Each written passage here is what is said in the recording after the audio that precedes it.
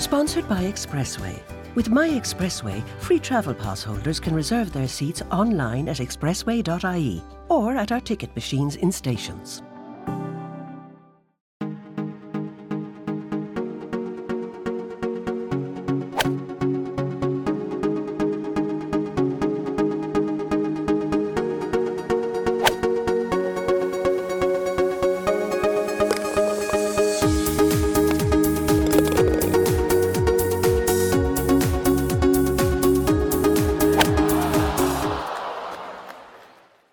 My name is Dermot Gillies.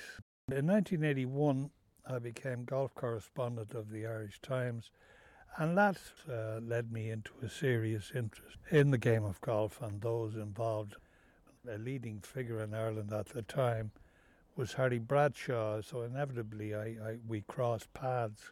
I did get a golf lesson from him in Portmarnock. As usual in these things, when a journalist meets a sports person, there's talk about projects like books or recordings of some description. Because Harry's son, Harry Jr., happened to be a sound recordist with RTE, I had this idea that we do a special project on Harry. Now, Harry was obviously going to be telling me a lot of different stories about different times in his career, and it was fairly clear that we would need some form of linkage to tie one segment with another. So Neil Tobin struck me as an obvious man for this particular job, and I approached Neil, and as a keen golfer, apart from being a great artist, he was happy to help, and we did the job. The idea was we would have a sort of a fireside chat, because Harry Bradshaw, the Brad, as he was known, was essentially a storyteller, and no better format in which to exploit that than in a fireside chat. We then needed people to prompt Harry about his more famous stories, and Harry set the tapes rolling, and that was it. When the British Open returned to Royal St George's, Sandwich, it revived memories of one of the most controversial incidents in the history of the event. By that stage, the fifth hole, a sharpish dogleg to the left, had become a 422 yards par 4. It was a par 5, however, when Harry had a costly encounter with a broken bottle there at the Open in 1949.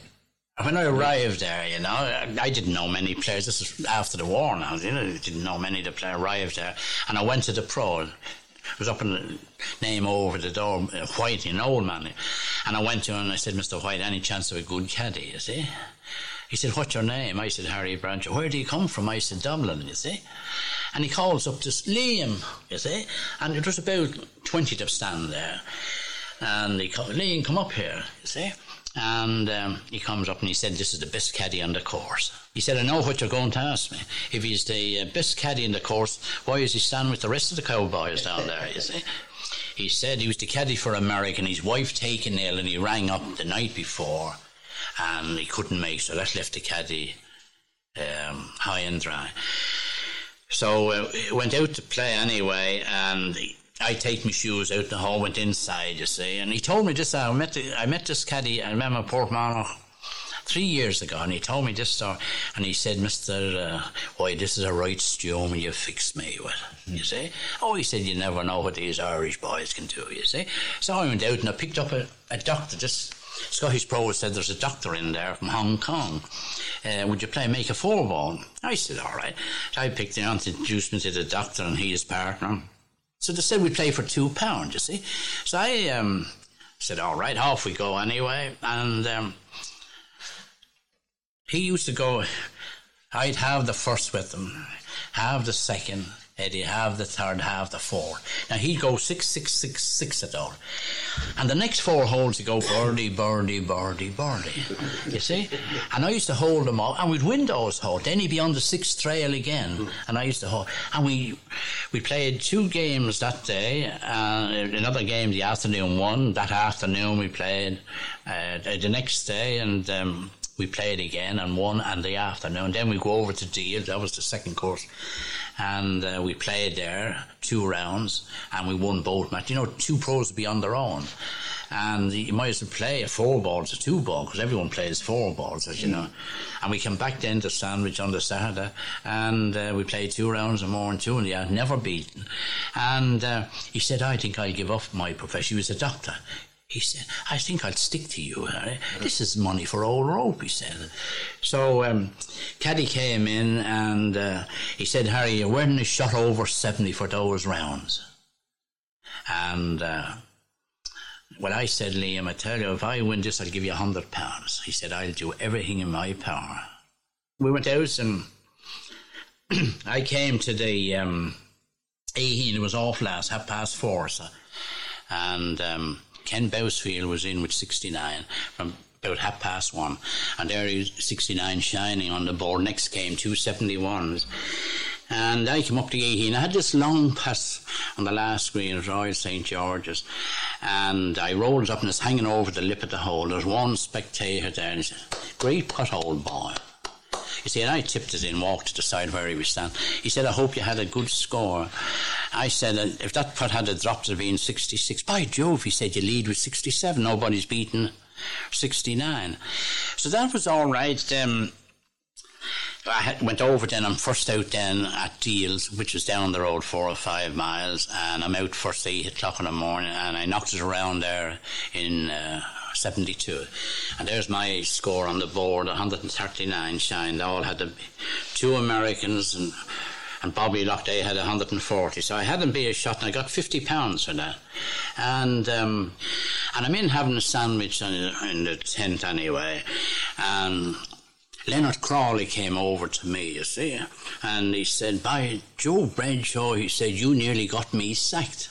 And I looked, I nearly got you sacked. Yes, he said. He said, at 6 o'clock, he said, I looked down the programme, and he said, none of these plumbers will come near 69. So he goes back to the Royal Hotel at Deal, and he writes his story, sends it on to Fleet Street, and he's enjoying dinner, he said, and he's a great man to drink a glass. He must have drank dozens and dozens of Scotch whiskey. Never take a small one, always. And he said, I had a wonderful dinner. He said, I'm sitting with a party, having a large Scotch after dinner. And the page boy comes along, and he said, Page and Mr. Leonard Crawley. And by Jove, he said, excuse me, what could this be? So a voice from Fleet Street said, what do you mean, Leonard, Ken Bousfield leading? There's a fellow from Ireland named Harry Bradshaw in with 67. You know? And he said, you nearly got me sacked, you see. Well, I said a blind pig finds an egg cordon sometime. I said, and I found it, I said, this afternoon. I said, 67. And then we went on I led the qualifying, and then I got £50. And now the whips are out. The Open really starts now. 1 round a Wednesday, 1 a Thursday, and 2 a Friday. Always finish on a Friday, 2 rounds. So the late Jimmy Adams, he went around in 67. I was 68, and Bobby Locke was 69. And the next day, then I got into trouble with the bottle at the 5th hole. What happened there, Harry? Well, I hit a good drive down, and I hit a second shot.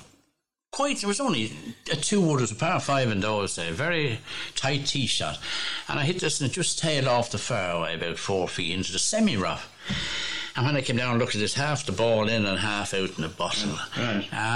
But Harry, when you saw the ball in the bottle, I mean, what were your feelings? I mean, did you get an awful shock? You must have got a heart attack. Yes, I did get a terrible shock, Eddie. Yeah, and I didn't know what to do. And looked at the clubhouse, seemed to be 2 miles away. And I waited there, and about 3 couples passed by. You were looking for a ruling, were you, at that stage? Well, yes, I was looking for a ruling, and you must remember in those days, there was no walkie-talkies, there was no telephone communications or anything like that, or these electric buggies flying around. I didn't know what to do. I said if I put me fingers and drop it out. I might be disqualified and all to that. But what I should have really...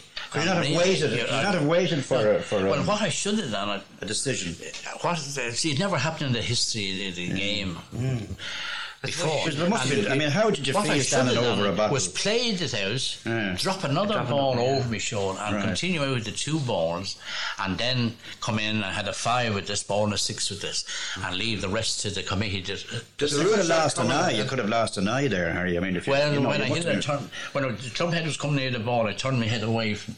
Glass went everywhere. But there were no officials around at all. It's very hard to understand. No, they're all in the clubhouse, you know. What club did you play, Harry? I played number 9 of it, yeah. And it was about 50 yards from the green, and I knocked it out 15 yards out of the bottle. The hole cost me 6. I had 3 putts the next 2 greens. I had to settle down. I said to myself, after 3 putting after being in the bottle, having a 6, I said, if I don't settle down now, I won't qualify.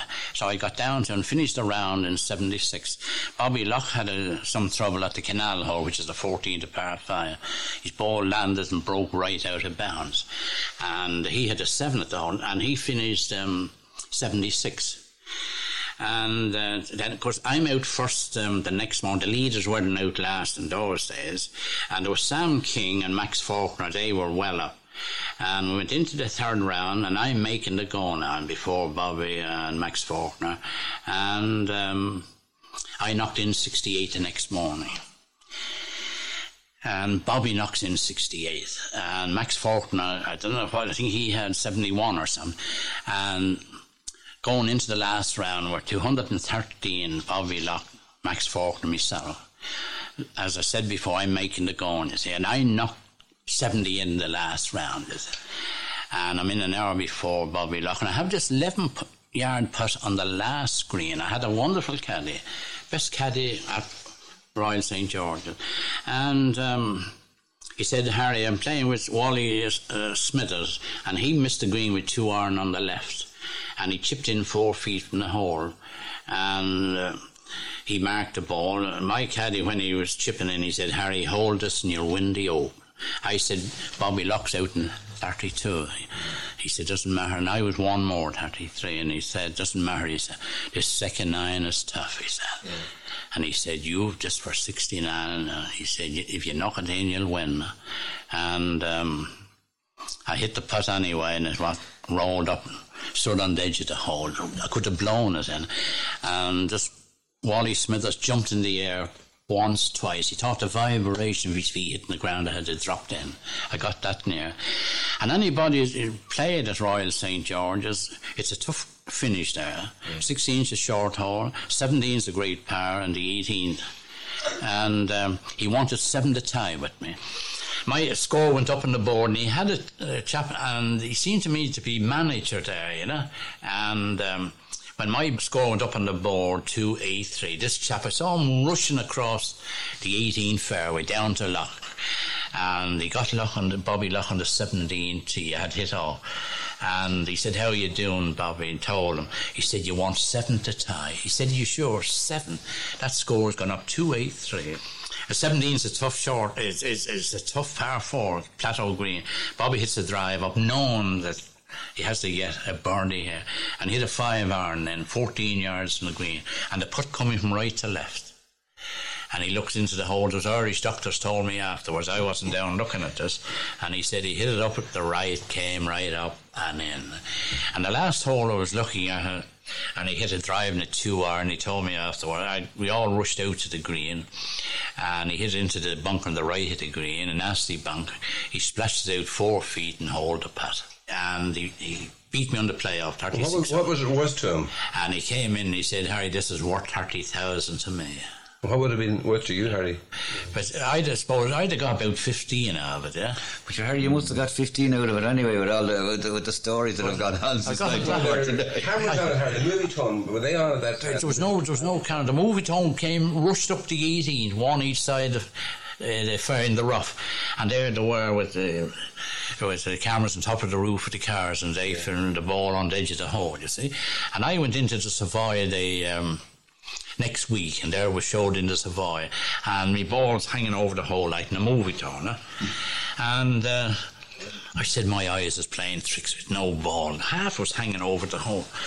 So that was Tuesday. I went back Friday night, you see, and a chap in the uniform at the door said, "You're not back to look at it again." I said, I am. My eyes is playing tricks. He said, "That ball's there to stay." That finished that story. Travelling with Expressway and your free travel pass is made easier with a reserved seat. When booking journeys at expressway.ie, make sure to select Seat-Only Reservation Free Travel Scheme and pay just €2 per trip to guarantee you a seat. Bookings can also be made from ticket machines in stations, and priority boarding will be given to those who book in advance. Travel without a booking is still more than welcome if you prefer, provided we have space on board. Take it easy with your free travel pass and expressway.ie. Think you're not smart enough to own a smartphone? Well, think again and think Doro. Doro phones are designed specially with the older person in mind. They're easy to use with louder sound and larger text. Plus numerous state-of-the-art features that don't compromise on performance or quality. To learn more about the full range of high-tech Doro phones, visit doro.ie. Doro phones. Make friends with innovation. If you're enjoying this podcast, why not subscribe to Senior Times, the magazine and website for people who don't act their age? Or maybe you have a loved one or a friend who you know would love to read more. You can buy a subscription and have the magazine delivered direct to their door. To subscribe to Senior Times, visit the website at seniortimes.ie and like us on Facebook at facebook.com/Senior Times. How about your Ryder Cup episodes, Harry? Well, I played... the first year I played in the Ryder Cup was 1953, Vincent, as... Thunderbird was it? At Wentworth. Wentworth, yeah. And I was drawn with Fred Daly, and we're only 2-1 to force. You had to play 36, so the rest there was 4 forces, and we're the only ones that won. I know John Panton and the late Jimmy Adams, they were beaten on the 11 in the afternoon. Sam Sneed and Lloyd Mangum. You met Lloyd Mangum, yes, Vincent Carnoustie. In Carnegie. You know him well, a great player. Yeah. And he was drinking at 3 in the morning. He said, "I might as well drink," he says, "because Hogan will win." He says, "I have no chance." And Peter Alice and Harry Wheatman, the late Harry Wheatman, they were beaten 2-1, and Diaries and Ken Bowsley, they were beaten 3-2. So it left Fred and myself come up to 18, we're 1 up. And I hit a bad drive on the left and semi-rough, and Fred hit some 2-wood right up, you see. And I was 25,000 people there, and we're hanging out at Beach 3, isn't it? You know, all on the right of the green, and the branches cracking. Look out there, look out! The fellas falling to the ground, you see. And I had this shot, Fred hit a colossal shot. I had this shot of 60, maybe 70 yards. And I walked up, and my 2 knees were knocking, looking at this crowd. I never played in front of a crowd like it in my life. And I came back, and I said to Fred, I don't know whether to play a 9 up there or a 10. I had a 9 and a 10, you see. And he said, "Just play what you like." And he thrown his hands up to the sky. And the mere fact of him doing that, it gave me a lot of confidence. It doesn't matter what club you play, so to speak. He didn't say to most fellas to say, "Now leave this close and I'll hold the putt." He didn't say anything like that. So I knocked it in 6 feet, and Fred hold the putt. And I've always said, Mr. Green, that I nearly hold a chip for an eagle. And there was a mad rush for Fred. And, you know, only the police were there. I've often said it to Fred. Only the police were there to knock Fred into the hole after the ball. I remember, Harry, I went over with you to Lindrick at the time. That was, what year was Lindrick? 57. That was 57. And I remember the night before you were playing Dick Mayer, who was the American Open champion at that time. There was only one won the foursomes there, the late Diaries and Ken Bowsby. Christie and Eric Brown, Tommy Bolt and Dick Mayer, they beat Christie 7-6. Yeah. Christie said to me after the foursomes, there's 2 rounds Friday, 2 Saturday. He said, "Who are you playing?" I said, "I'm playing American champ." "Oh," he said, "Brad, I feel sorry for you." Putting his hand, covering his face. He's after beating Eric Brown and Chris Seven and 6 him and Tommy Boy. And said, I knock in putt for putt with him. He played some great bunker shots, and I remember, I think was it the second or third hole? Third hole of bunker shot. Yeah, great bunker shot. And I won the first, second and third going on. And walking to the fourth tee, he said to me, you're a great trap player, Harry. You see? And I said to him, it's a hole 4 or 5 in the round as a rule. He said, what? He said, I hope you don't hold him this morning against me. I was giving him the old 1 and 2. But he was a hell of a nice fella. But anyway, I 3-putted the 9th both times, only for that I had him. It was a double ball green. Remember the green went, you were there, Vince. You remember the green, and I used to take the wrong ball, and I 3-putted. It was Father Jack Solan from Ballinasloe, and he was a good guy. I used to play a lot. He was a 2 handicap. And there's a big Murray. Remember the big Murray, the 10-gallon hat there? A millionaire. Remember him there, Vince? Big, and he was standing drinks to everybody there. And they were sitting down in the Royal Hotel in Sheffield, sitting down the lower end of the lounge, about 20 of them, and Father Jack is with them. And I'm sitting up 8 or 10 fellas up the top side. And there they were chatting away, and they went over all the games, you see. And they came to my game. I was last playing Dick Mayo. He said, Harry Branshaw, there's no chance against Dick Mayo, no chance.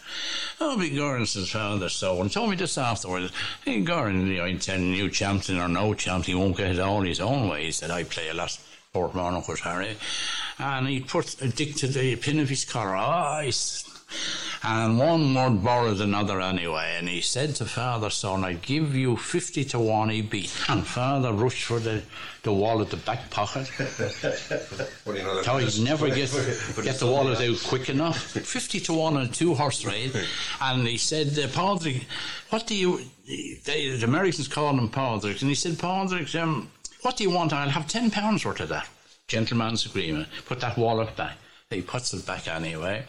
And, of course, we finished all square. And he went to pay him. And he said, Padraig, I said he'd be him. And I'm paying, you know. He said, you're too decent of a man, he said. And I wouldn't accept it. And he didn't take. But he could have taken the bet. Yeah.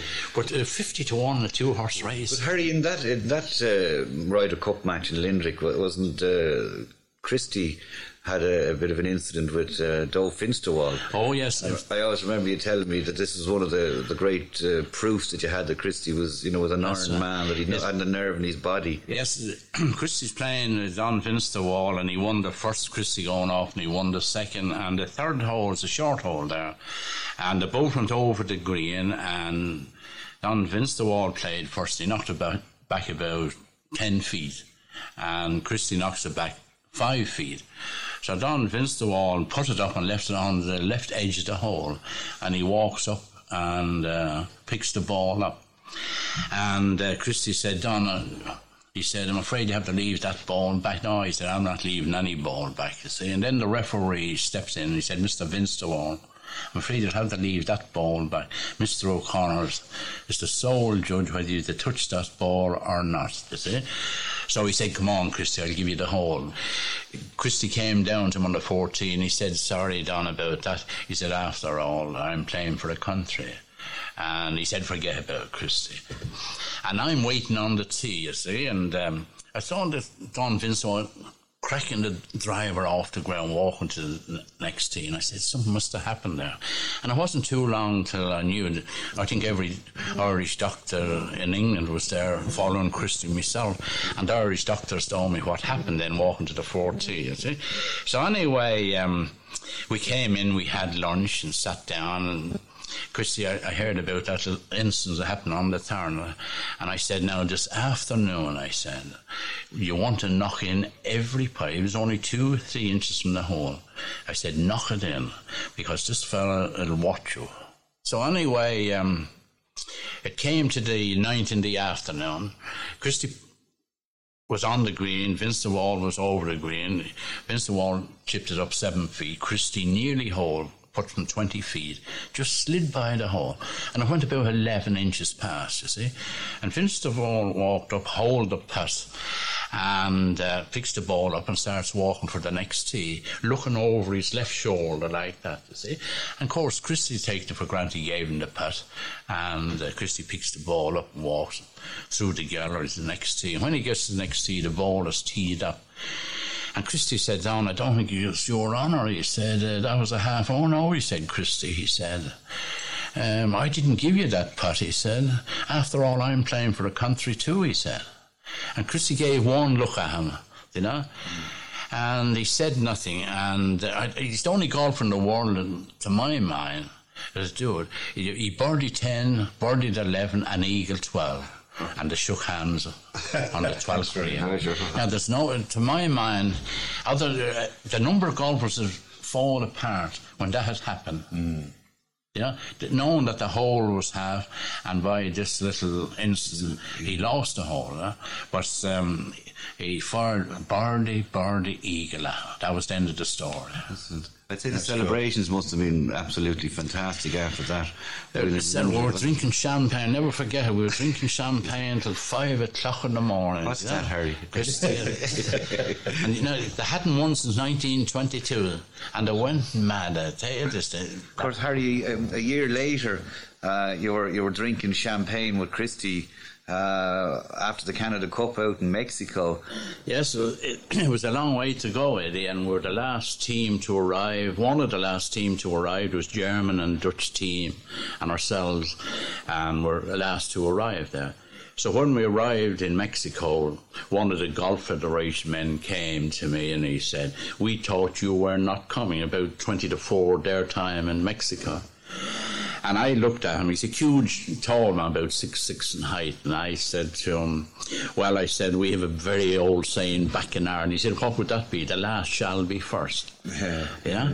And of course, we won it, you know. And he came to me after it was all over, and he tapped me on the shoulder. He said, "You remember what you said to me when you arrived in the tarmac at the airport?" I forgot all about it, really. It was just something to say, Because you didn't get much time to practice. You didn't get many holes practicing. No, we only had time for 27 holes. 27. And Hogan and Sneed, they were there for about a week practicing. And we just arrived, we played 27 holes, and that was it. Right. And wasn't there something about at the banquet, weren't you sitting with all these Australians? Yes, and we had the big banquet then, that even before the Canada Cup started, and Hogan and Sneed was sitting on the table, Canada and Australia was sitting at the same table, you see. So when it was all over, 11:30 that night, we were walking out, and I said to Christy, I said, the winner of the Canada Cup was sitting at our table tonight. And he looks at me, you know, and he said, "You're telling me," not knowing. And I've often meant to ask Christy, I had my mind fixed on Sneed and Hogan, and I often meant to ask Christy, and it never came around to it. You're now a rogue altogether. I'm sure you got a few shillings bets on you, Harry. I'd say you'd have taken them up all right, you know. What sort of a course was it there? It was on the style of Hermitage, wooded course, but much longer than Hermitage. Yeah. It was a line with trees right and left, you know, and you had to hit the ball very straight off the tee. And on the style of Hermitage. Yeah. And the weather was the weather was very hot there. Very hot. You know? And so didn't you get a bit of advice from the late J.D. McCormick about? Yes.